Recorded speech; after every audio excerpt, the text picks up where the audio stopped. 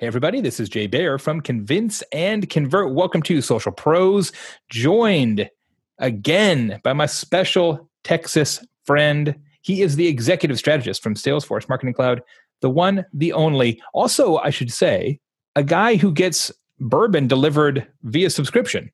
Via subscription. A subscription bourbon drinker, Adam Brown. Hello, my friend. Well, hello. As we talk and as we record this previous cast that you're going to hear here in mere moments, I had to step away from the microphone for 30 seconds to pick up a delivery of said bourbon. Oh, really? Wow. Real time bourbon delivery. That's impressive. That was when I had to step away from frame what I was doing, and thankfully it's Friday as we record this, just in time for a adult libation. I think everybody should grab an adult beverage and settle in for this week's episode because, man, it is a good one. I tell you what, we are joined by Chuck Heeman, who is the head of digital marketing analytics for a very, very large multinational agency called the W2O Group. But he's also the co-author of the book Digital Marketing Analytics, which was first published 5 years ago. The brand new second edition, written with Ken Burberry, is out last week, and it is awesome. And boy, we got into some serious nerd talk in this episode. Folks, if you like numbers, this is the Social Pros episode for you, right, Adam? Absolutely. And Chuck gives so many great insights from his long career here. And one of the things I think I liked most about the show, Jay, was that Chuck really started his career like you and I, and so many of our listeners, as a social media practitioner. And he has taken that really and turned it and parlayed it to an entire kind of industry. He's an author. He has a team of over about 120 people at one of the largest agencies that focuses on these types of things. And as he talks, and one of the things he gets to in the show is how social data now is its true value is when you take that social data and you attach it to other social data. And I think that's something that we as social media practitioners have to remember. Yeah, really interesting conversation today, especially, Chuck's really clear-headed about the strengths and the weaknesses of social data. So you're going to want to tune in to this one because you're going to learn a lot. I know I did, Adam did. It's a good one here this week on the Social Pros podcast. Here's Chuck.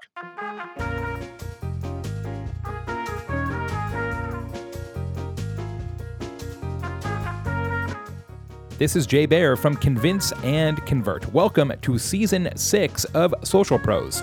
If you want to learn how big companies succeed with social media, you found the perfect podcast. The show is brought to you by Salesforce Marketing Cloud, inspiring one-to-one connections with your customers through social, mobile, email, web, and advertising. The show is also brought to you by Yext, whose award-winning location management platform helps companies of all sizes drive more foot traffic to their doors and get more customer reviews. And by Convince and Convert, social media strategy advisors and counselors to the world's most interesting brands. Convince and Convert makes your social better. My co-host for the show is Adam Brown. Find all links, archives, and more at socialpros.com. Are you ready? Let's get to work. Hi, friends. This is Jay Baer from Convince and Convert. Thanks, as always, for listening to Social Pros. I tell you now, in our 8th year doing this show, it simply wouldn't be possible without the support of our sponsors. This week, they include Salesforce Marketing Cloud, longstanding sponsor of the show. Social is more important than ever for B2B marketers, yet some have a hard time using it effectively or measuring results. There's a new complete guide, totally free, from our friends at Salesforce.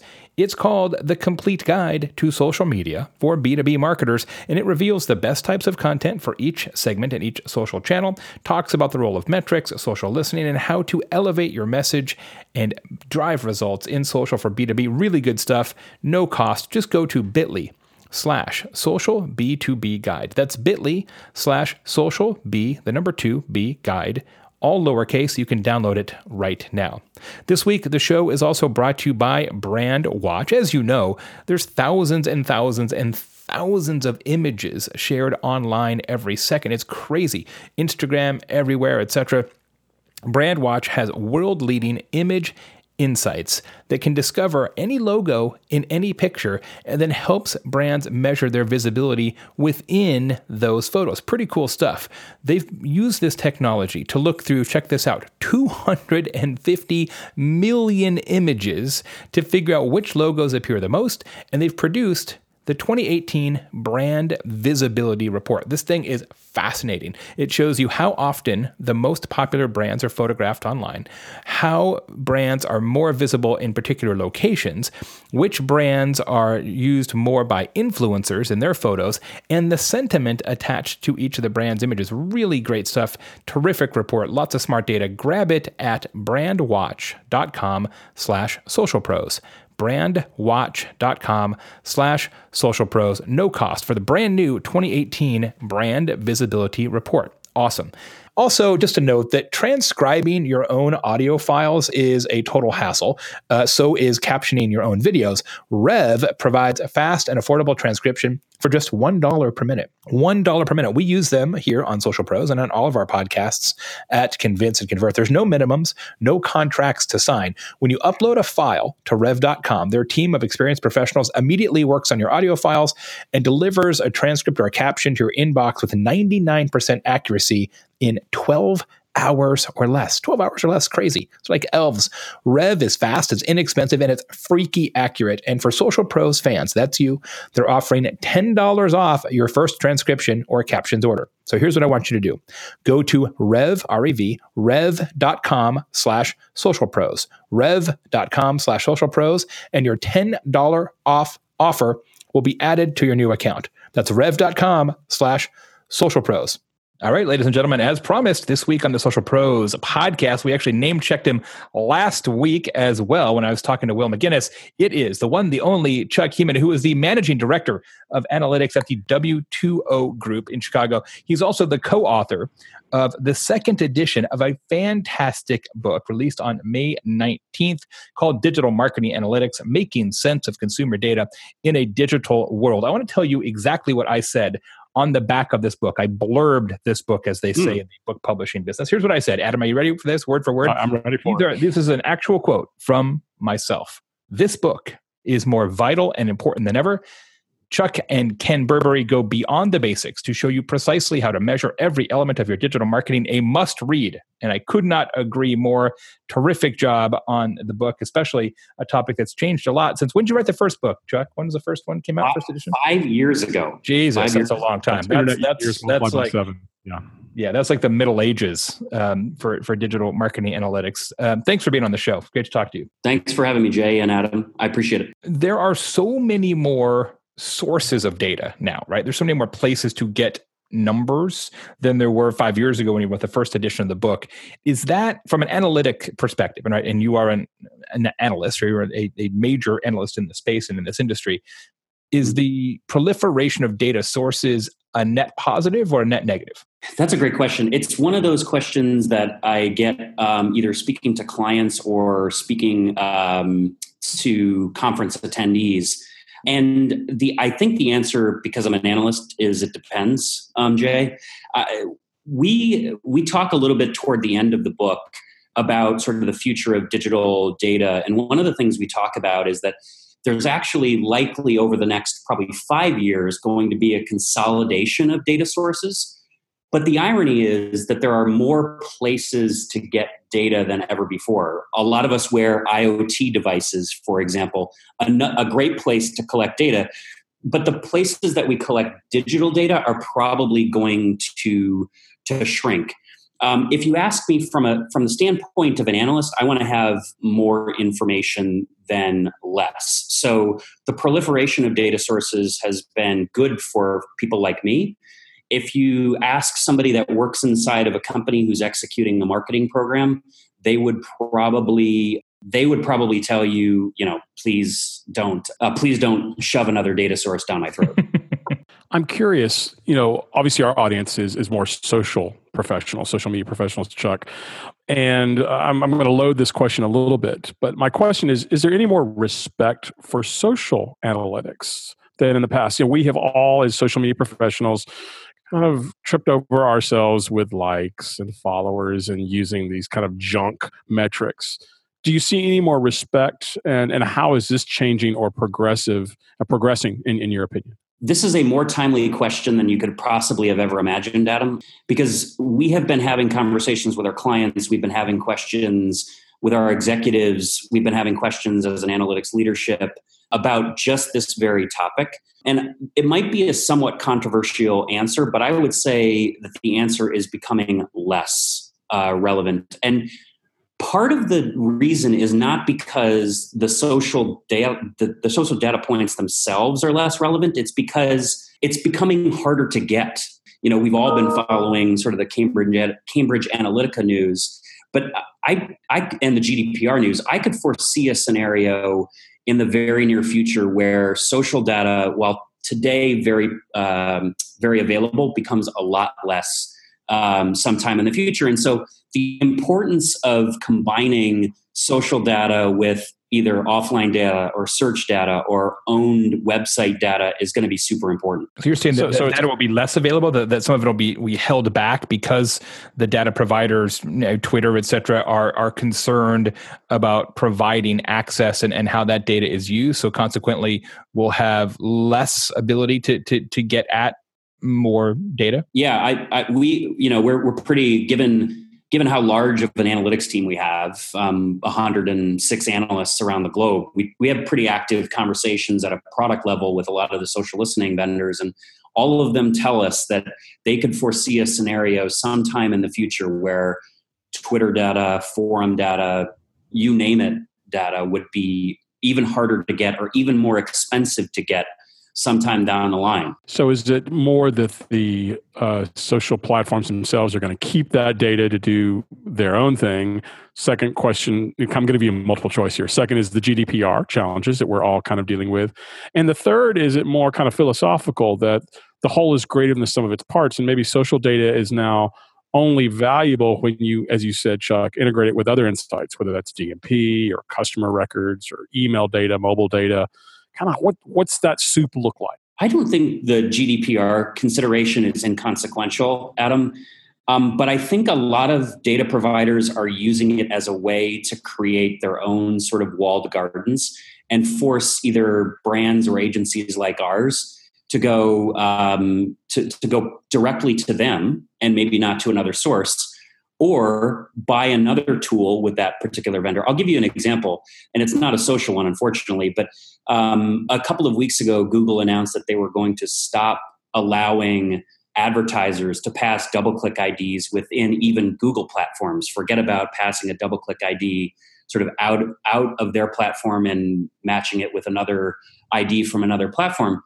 That kind of thing is rooted in GDPR, but we think it's because Google wants to create sort of a one-stop shop for agencies and brands to have to do everything from just basic analytics to attribution with them directly. So do you believe that, putting on your crystal ball and crystal hat, that Facebook obviously is restricted considerably for the obvious reasons that you just mentioned?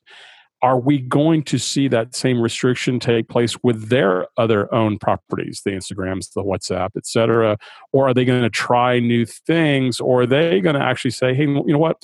We're not just going to be keeper of your social data, but we want you, customer or agency, to share all the other data that you have with us. And then we'll do the secret sauce maxing and matching and basically what, in many cases, your analysts at W2O Group are doing. So you think that Facebook could be its own DMP then, right? Essentially, right? That if you upload stuff, then they'll play nice. I believe that is going to happen, yes. I mean, if you look at some of the F8 announcements that happened, what was that, last week or 2 weeks ago, they announced a lot of both enhancements, improvements, additions to the Facebook Analytics suite of offerings.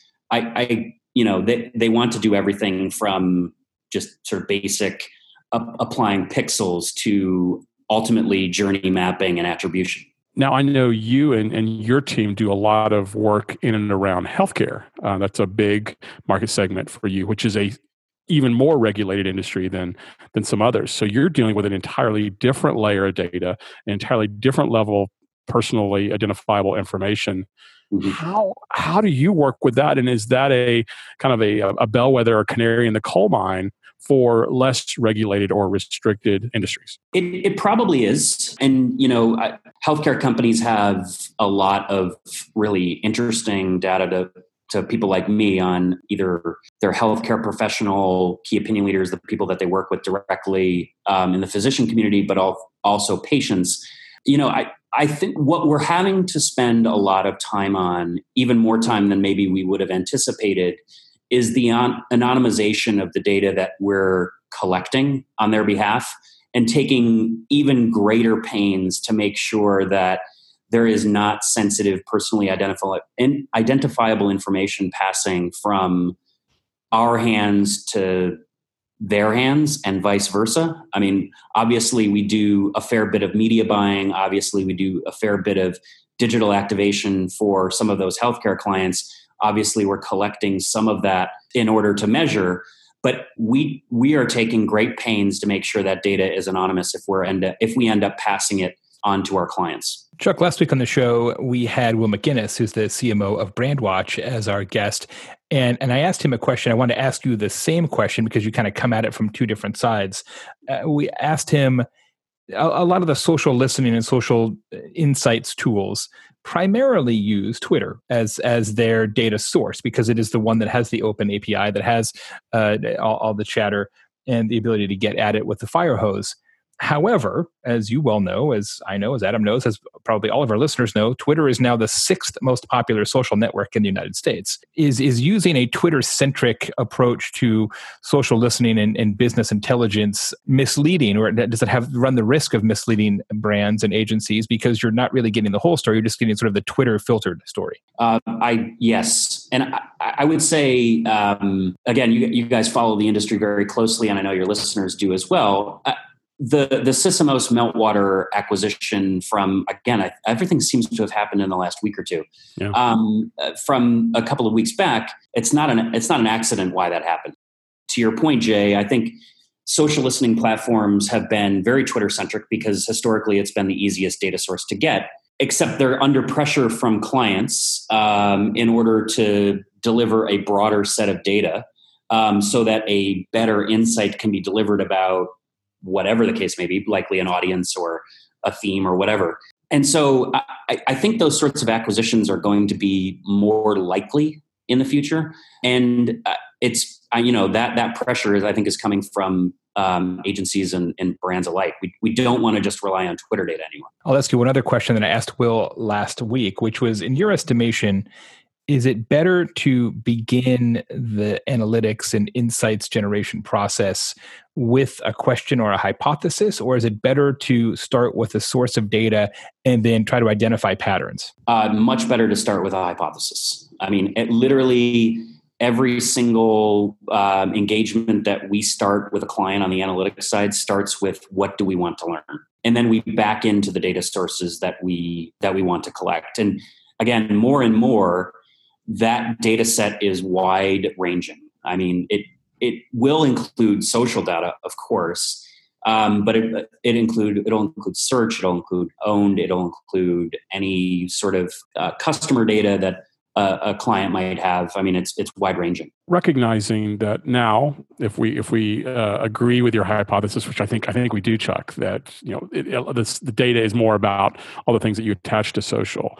For those people who are listening to our show who are getting started in social media, what would you recommend to them? Would you recommend that they continue to focus kind of exclusively on understanding more about social media metrics, the social media platforms and things like that? Or do they need to broaden their horizons in terms of understanding those interconnections?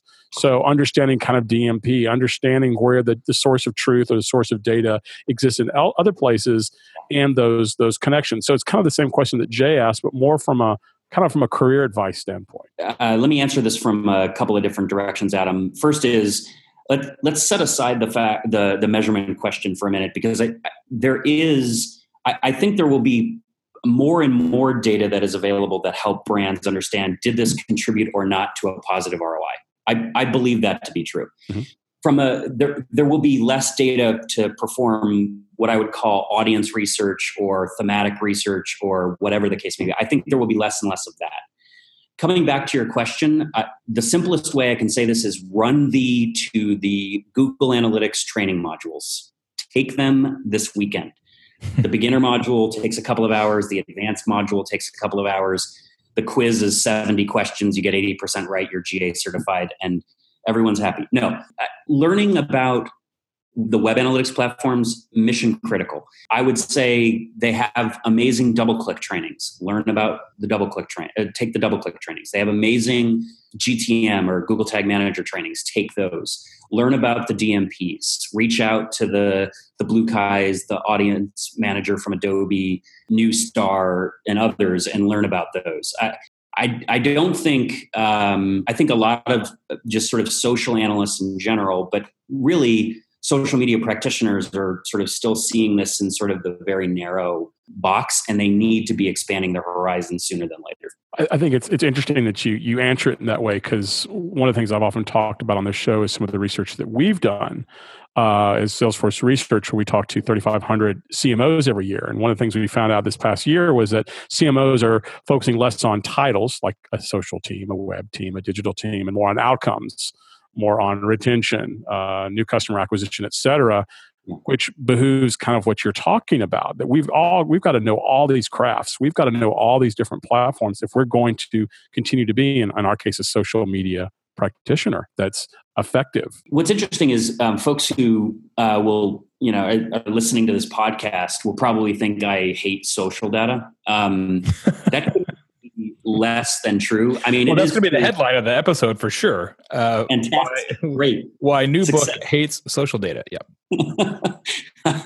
I mean, my remit at W2O and was at Intel before a pretty heavy media and digital role. So social was a component of that. And I still do believe that social data can tell us a tremendous amount about our audience and is as valuable as ever in that endeavor. My commentary is coming from the standpoint of we talk to the social listening providers, we talk to the platforms, we sort of read the tea leaves, talk to clients, look at some of the regulatory considerations that are out there and think, geez, how long is that going to be the case? And so, we're trying to prep our clients and ourselves by widening the aperture a bit. I want to ask you a little bit more about the book. And again, folks, the book is called Digital Marketing Analytics, so should be pretty easy to find. Make sure on Amazon you get the second edition released on May 19th of this year from Chuck and his co-author, Ken Burberry.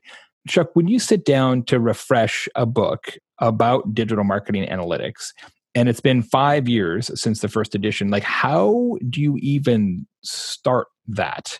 Because there's a lot of water under the bridge in 5 years. Do you sort of go through the existing book and say, nope, that's no longer right. Nope, that's no longer right. Or do you say, all right, what is right? What do we know? What do we want to communicate? And then how do we fit that into the framework of the existing manuscript? I would say it's a good question. We created probably a 75% new outline of the book. There's about a quarter of it that still maintains. If we sort of think back to the first version, there were a lot of frameworks in there that have stood the test of time. How do you use data to anticipate a crisis? That has stayed relatively consistent. How you activate influencers, dare I say, has expanded, but also, stayed relatively consistent. How you develop a research plan has stayed relatively consistent. The process of developing a measurement scorecard has stayed relatively consistent. What hasn't are the number of use cases for digital data that has exploded exponentially in 5 years. The other thing that has changed a lot, if you look at the table of contents from V1 to V2, there are no chapters on tools. We had 6 or 7 chapters on tools. I'm now forgetting my own book. 6 or 7 chapters on tools in V1. You will not see that in V2. There is an entire chapter on developing your marketing technology stack and the steps you need to do in order to do that, how you achieve adoption, evaluation, how you evolve it, those sorts of things. But those things have changed pretty dramatically. So to answer your question, Jay, we sort of created a brand new outline, scrapping what was old, and then where the old was applicable, brought that back in. Chuck, was there anything that you and Ken read in the first edition as you went through it, whether it was a mention of a social platform that's no longer there or a strategy or tactic, and you went, oh my gosh, not only were we off, but the whole industry was off and thinking that this was the next big thing? Just curious, what was that one thing? It's funny. Our decision to scrap the tools chapters came when we looked at the social influence tools and realized one. Like the recently departed Klout, for example. Yes. Klout was the one that was still around. Up until of all the tools, that was the one that was still around. It was the last and one. Now isn't, ironically. So that was the decision. We, when we looked at that chapter and realized none of those tools still existed, we realized it was time to change course. Plus, I just want to sort of add into that. I think the natural instinct is to run to a tool to help scale. And that is exactly the wrong path. I think the last 5 years has taught us that it is a cocktail of people, process, and technologies, or if you prefer 3 Ps, people, process, and platforms. Without the people in the process, I don't care how good the tool is, you're not going to succeed. I'm curious, Chuck, you mentioned your team there at W2O Group, well over 120 analysts. And in an agency situation, typically the analytics team kind of assists the media buying team. They and that's primarily, at least the home room, if you will, they have been for so long. But I'm curious, has that changing, or is that changing, where you're doing as much on supporting the media buy as informing creative, kind of here's what the zeitgeist is on this particular topic, or talking to the account service team on here's the best way to support or handle this particular account. Curious if your role and kind of what your homeroom is inside of W2O Group has changed any in the past 4 or 5 years. Let me answer this one from 2 different directions too, Adam. So from the standpoint of my current job, I mean, if you look at just my afternoon today, I spent time with our account leaders, I spend time with our activation leaders, and I spend time with our creative leaders. So to answer your question as directly as possible, analytics is servicing the entirety of the business. If you look at this from the standpoint of a brand, because I worked for one as of a year ago, literally this week, there were a lot of ongoing interesting conversations to be had about the role of a standalone analytics function versus embedding analysts within the business, and whether or not embedding analysts within the business would cut down the delay that we typically see between collecting data, analyzing data, developing insights, and actually activating on it. One of the things that I know a lot of big brands are struggling with is, do we have an analytics COE? Do we have a separate standalone digital analytics team? Do we just sort of throw them in the channel? Do we organized by audience? Like, how do we structure this? Everyone realizes that data and analytics are super important.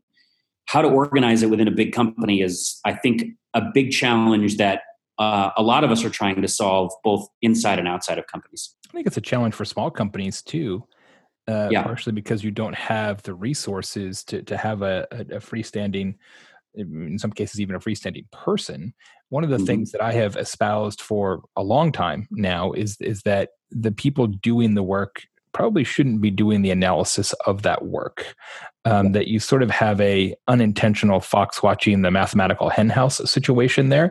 But I still see it in a lot of small and medium-sized brands and agencies where, of course, the things that we get most involved in on our side, the social media practitioners or the content marketing practitioners, are also responsible for generating the reports that ostensibly prove the value of their work to the enterprise.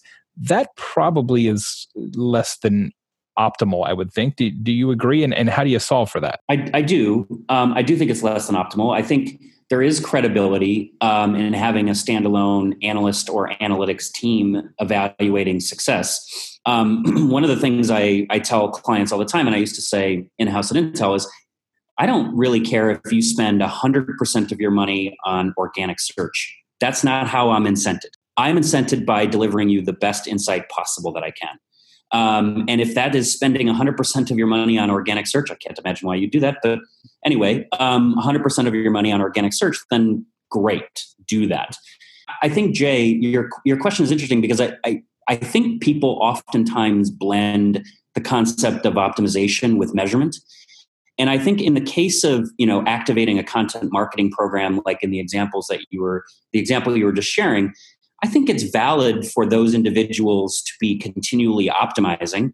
I think the step that's oftentimes missing is folks like myself saying, here's the metric you should use to optimize that most closely ladders to a KPI that we are measuring on the back end. So there's a really tight linkage. Yeah, I think that's a terrific distinction, Chuck. I think that's a really important way to look at it, the difference between measurement and optimization. Absolutely. If you could pick one source of data, this is like Survivor, but of data, said, okay, Chuck, you're a global managing director of a bunch of analysts. You've been doing this forever. You're OG on the data side. You only get one stream of data. What would it be? Can I cheat and pick a platform that aggregates multiple streams? Sure. One of the things that we do talk about in the book is that we try not to pigeonhole on a tool or pigeonhole on a set of tools. But I do believe if you are a reasonably sized company, probably big company to enterprise size, you should be evaluating DMPs. And I'm not trying to suck up to Adam here. I do believe that it is the best way for you to learn about your audience. And I do believe it is the best way to aggregate multiple data streams. Do I think it's easy to onboard? No. Do I think they are expensive? Certainly. Do I think they add more value than a lot of brands realize? Absolutely yes. On a related point, what do you think of, Adam, you probably should earmuffs this one. Who knows what Adam's going to think of this question. But what do you think of sort of the data aggregation platforms, like Datarama is probably the one I'm most familiar with, those kind of tools that sort of ingest data from a bunch of sources and try and draw correlation and causation patterns. As an analyst, how do you feel about that sort of type and category of software? Tried them all. Have mostly positive things to say about the Dataramas, the Origami Logics, the ilk. Microsoft Power BI is, I guess, in this category now. Sure. Other than the fact that all three of those are terrible product names, but yeah, let's go ahead. Right. I mean, no offense to the people at Origami Logic, but that's just a bad product name. I just got to say. I have literally tried them all. I tried them all at Intel. We tried them all here. They have beautiful visualizations. The use case for them is perfectly valid. The technical challenges, though, are not inconsiderable. Facebook changes their API like we change our socks. Google Analytics API is a bear to work with if you've ever worked with it. And so if you are trying to ingest social data feeds or you're trying to ingest Google, they break down. If we're viewing this as sort of a survivor situation, I see the likes of Tableau surviving this game more than anybody else. Chuck, I want to ask a question very similar to Jay's, but I'm going to take it one step further. Okay. So Jay asked kind of what is that data lake or that one source of data that if you could only have one. Mm-hmm. I'm going to take it one step further. Obviously, you're a spreadsheet jockey because that's all that you do. You're looking at columns and rows. Yeah. Taking the way that you answered Jay's question, what is that one column of data that gets you most excited? If here's the source of truth, knowing that this is our customer, what's that one column? What's that one piece of information about customer 4728 that gets you the most excited, that you think you can trigger more actions or activities on than anything else? And it can't be something simple like, frequent customer or something like that. It's got to be something fun. Boy, something fun. Assuming you're appending social data, and I'm now spending the rest of our time here together trying to redeem myself amongst the social data vendors of the world. I'm demeaning the social media data profession. One of the more interesting things to me is always reading the actual content of the post itself. Like, the username is nice, how big their influence is nice, where they're located is nice, who they're connected to is also nice. You could do some really interesting network mapping. But what they actually say in the post itself is particularly exciting. I mean, one of the things we've spent a lot of time on recently at W2O is expanding our linguistics capabilities. We've got a lot of classically trained linguists just to solve this particular conundrum, trying to really understand the root of the language and the root of what a person is talking about. Like, that stuff is really interesting to me because for so long, and we have our own market research practice and it adds a lot of value to our clients, but for so long we've relied on sort of stated responses to questions. But now there are a lot of really sophisticated algorithms that allow us to understand that language And so if you gave me a spreadsheet of social data and it had the content in it, I'd be thrilled. You'd be focusing on that. I would. I've had the opportunity, like Jay, to know you for many years. In fact, we both moved to Atlanta within like a week of each other when you were here nearly 10 years ago. Love for you to share with everyone kind of how you got to the position that you have now, and your time that you spent at Intel and at other brands and at other agencies. It's fascinating, Chuck, how you've kind of evolved to being one of the world's kind of smartest person on marketing analytics. That's super nice of you to say. I don't know if you guys listened to the How I Built This podcast, but Guy Raz asks the question at the end of every podcast, like, was it luck? Was it smart or intelligence? And I do believe it is some combination of both. I really was at sort of the right place on the right time. I mean, I was pivoting in my career from a sort of PR and IR related research function more into social and digital right at the same time that Radian 6 and Sysomos were coming alive. I mean, it was extremely fortunate. I was also extremely fortunate to be given a platform by folks like yourself, by folks like Jay, by like David Alston and Marcel Lebrun and all of those guys at Radian 6. They gave me a platform to really grow my career. The one thing I would say, though, is success. If you are successful as an analyst, there's probably one trait that you have, and that is an inane curiosity. You are always curious about everything. Like, it could be the tumbleweed rolling down the hallway. You are interested about how that tumbleweed got there. You are a naturally curious person. There have been a number of interviews with analysts over my career where I've been talking to them, and they display that curiosity, and I immediately stop the interview and say, we're good. Like, we're on to the sort of the next step. And I kind of feel like starting back then with Radian 6 and Sysomos and all of them, and sort of diving in and being curious about what those platforms delivered, all the way to now, where we're talking about like identity verification and what LiveRamp and the Neustar's of the world deliver. Like that stuff gets me just as excited today as the Radian 6s did 10 or 11 years ago.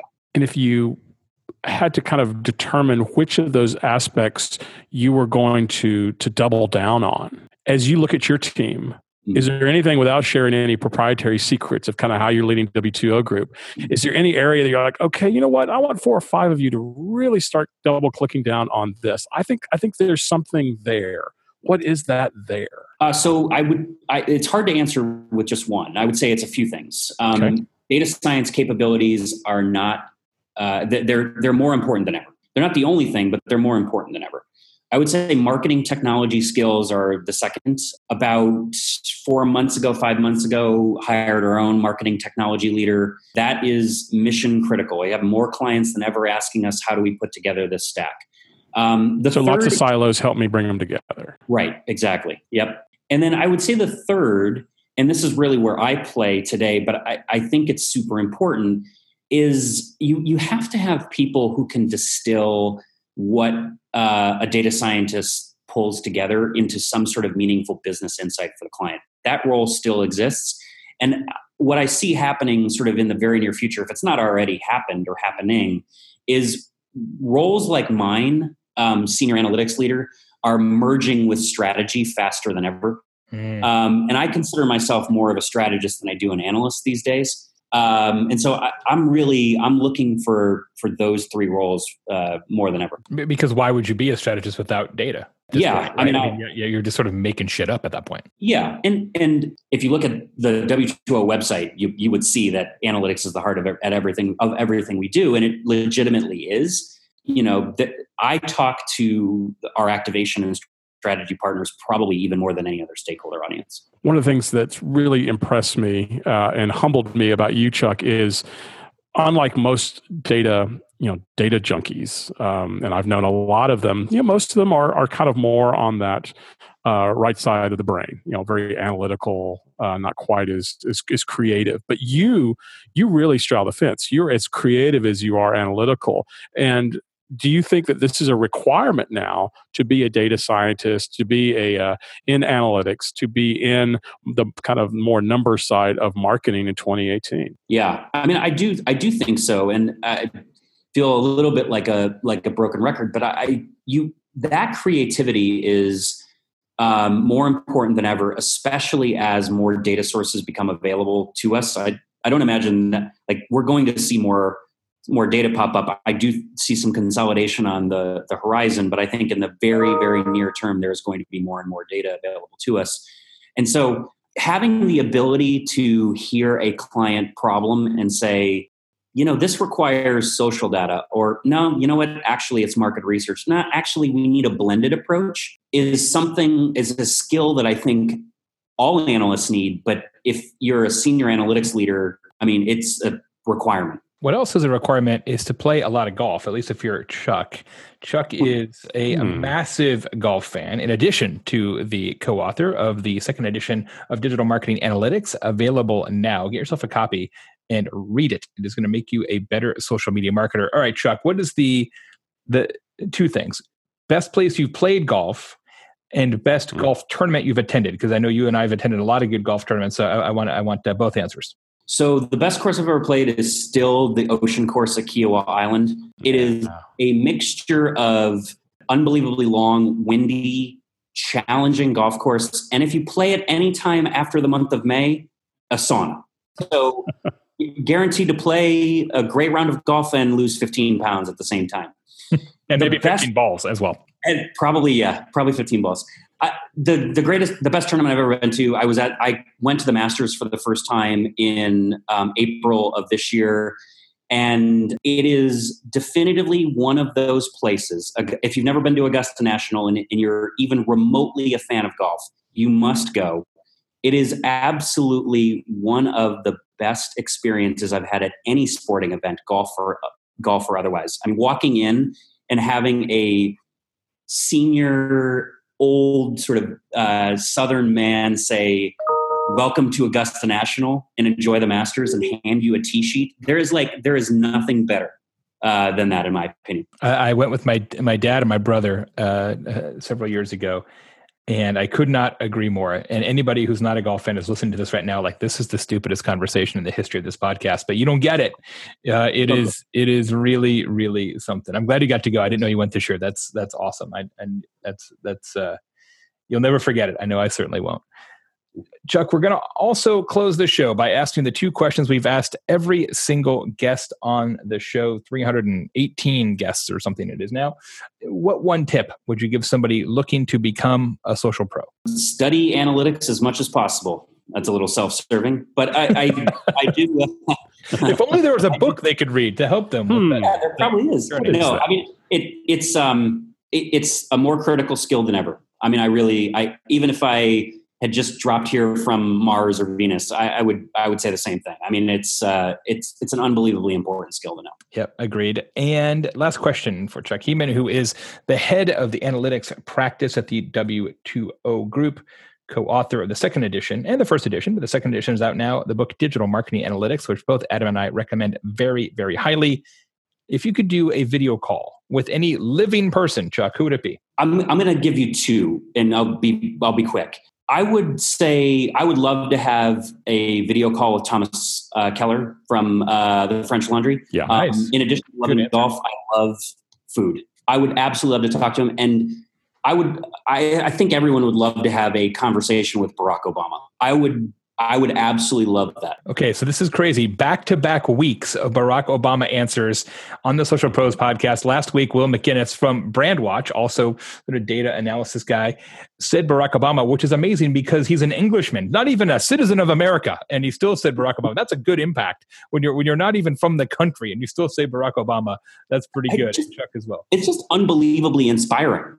Just unbelievably inspiring even today when you hear him speak. You're like, I'll just stand up and run through the wall for you right now, actually. Yeah. Guy would have been a good football coach or basketball coach, probably more likely in his case. Indeed. Chuck, thanks so much for being on the show. Really appreciate it. Always great to catch up with you. Congratulations to you and to Ken on getting the second edition of the book out. I know it was a ton of work. And as you said, you rewrote basically the whole book from scratch. So I know that was quite an endeavor. So well done. Thank you, guys. I appreciate you having me. Always a pleasure. Awesome episode.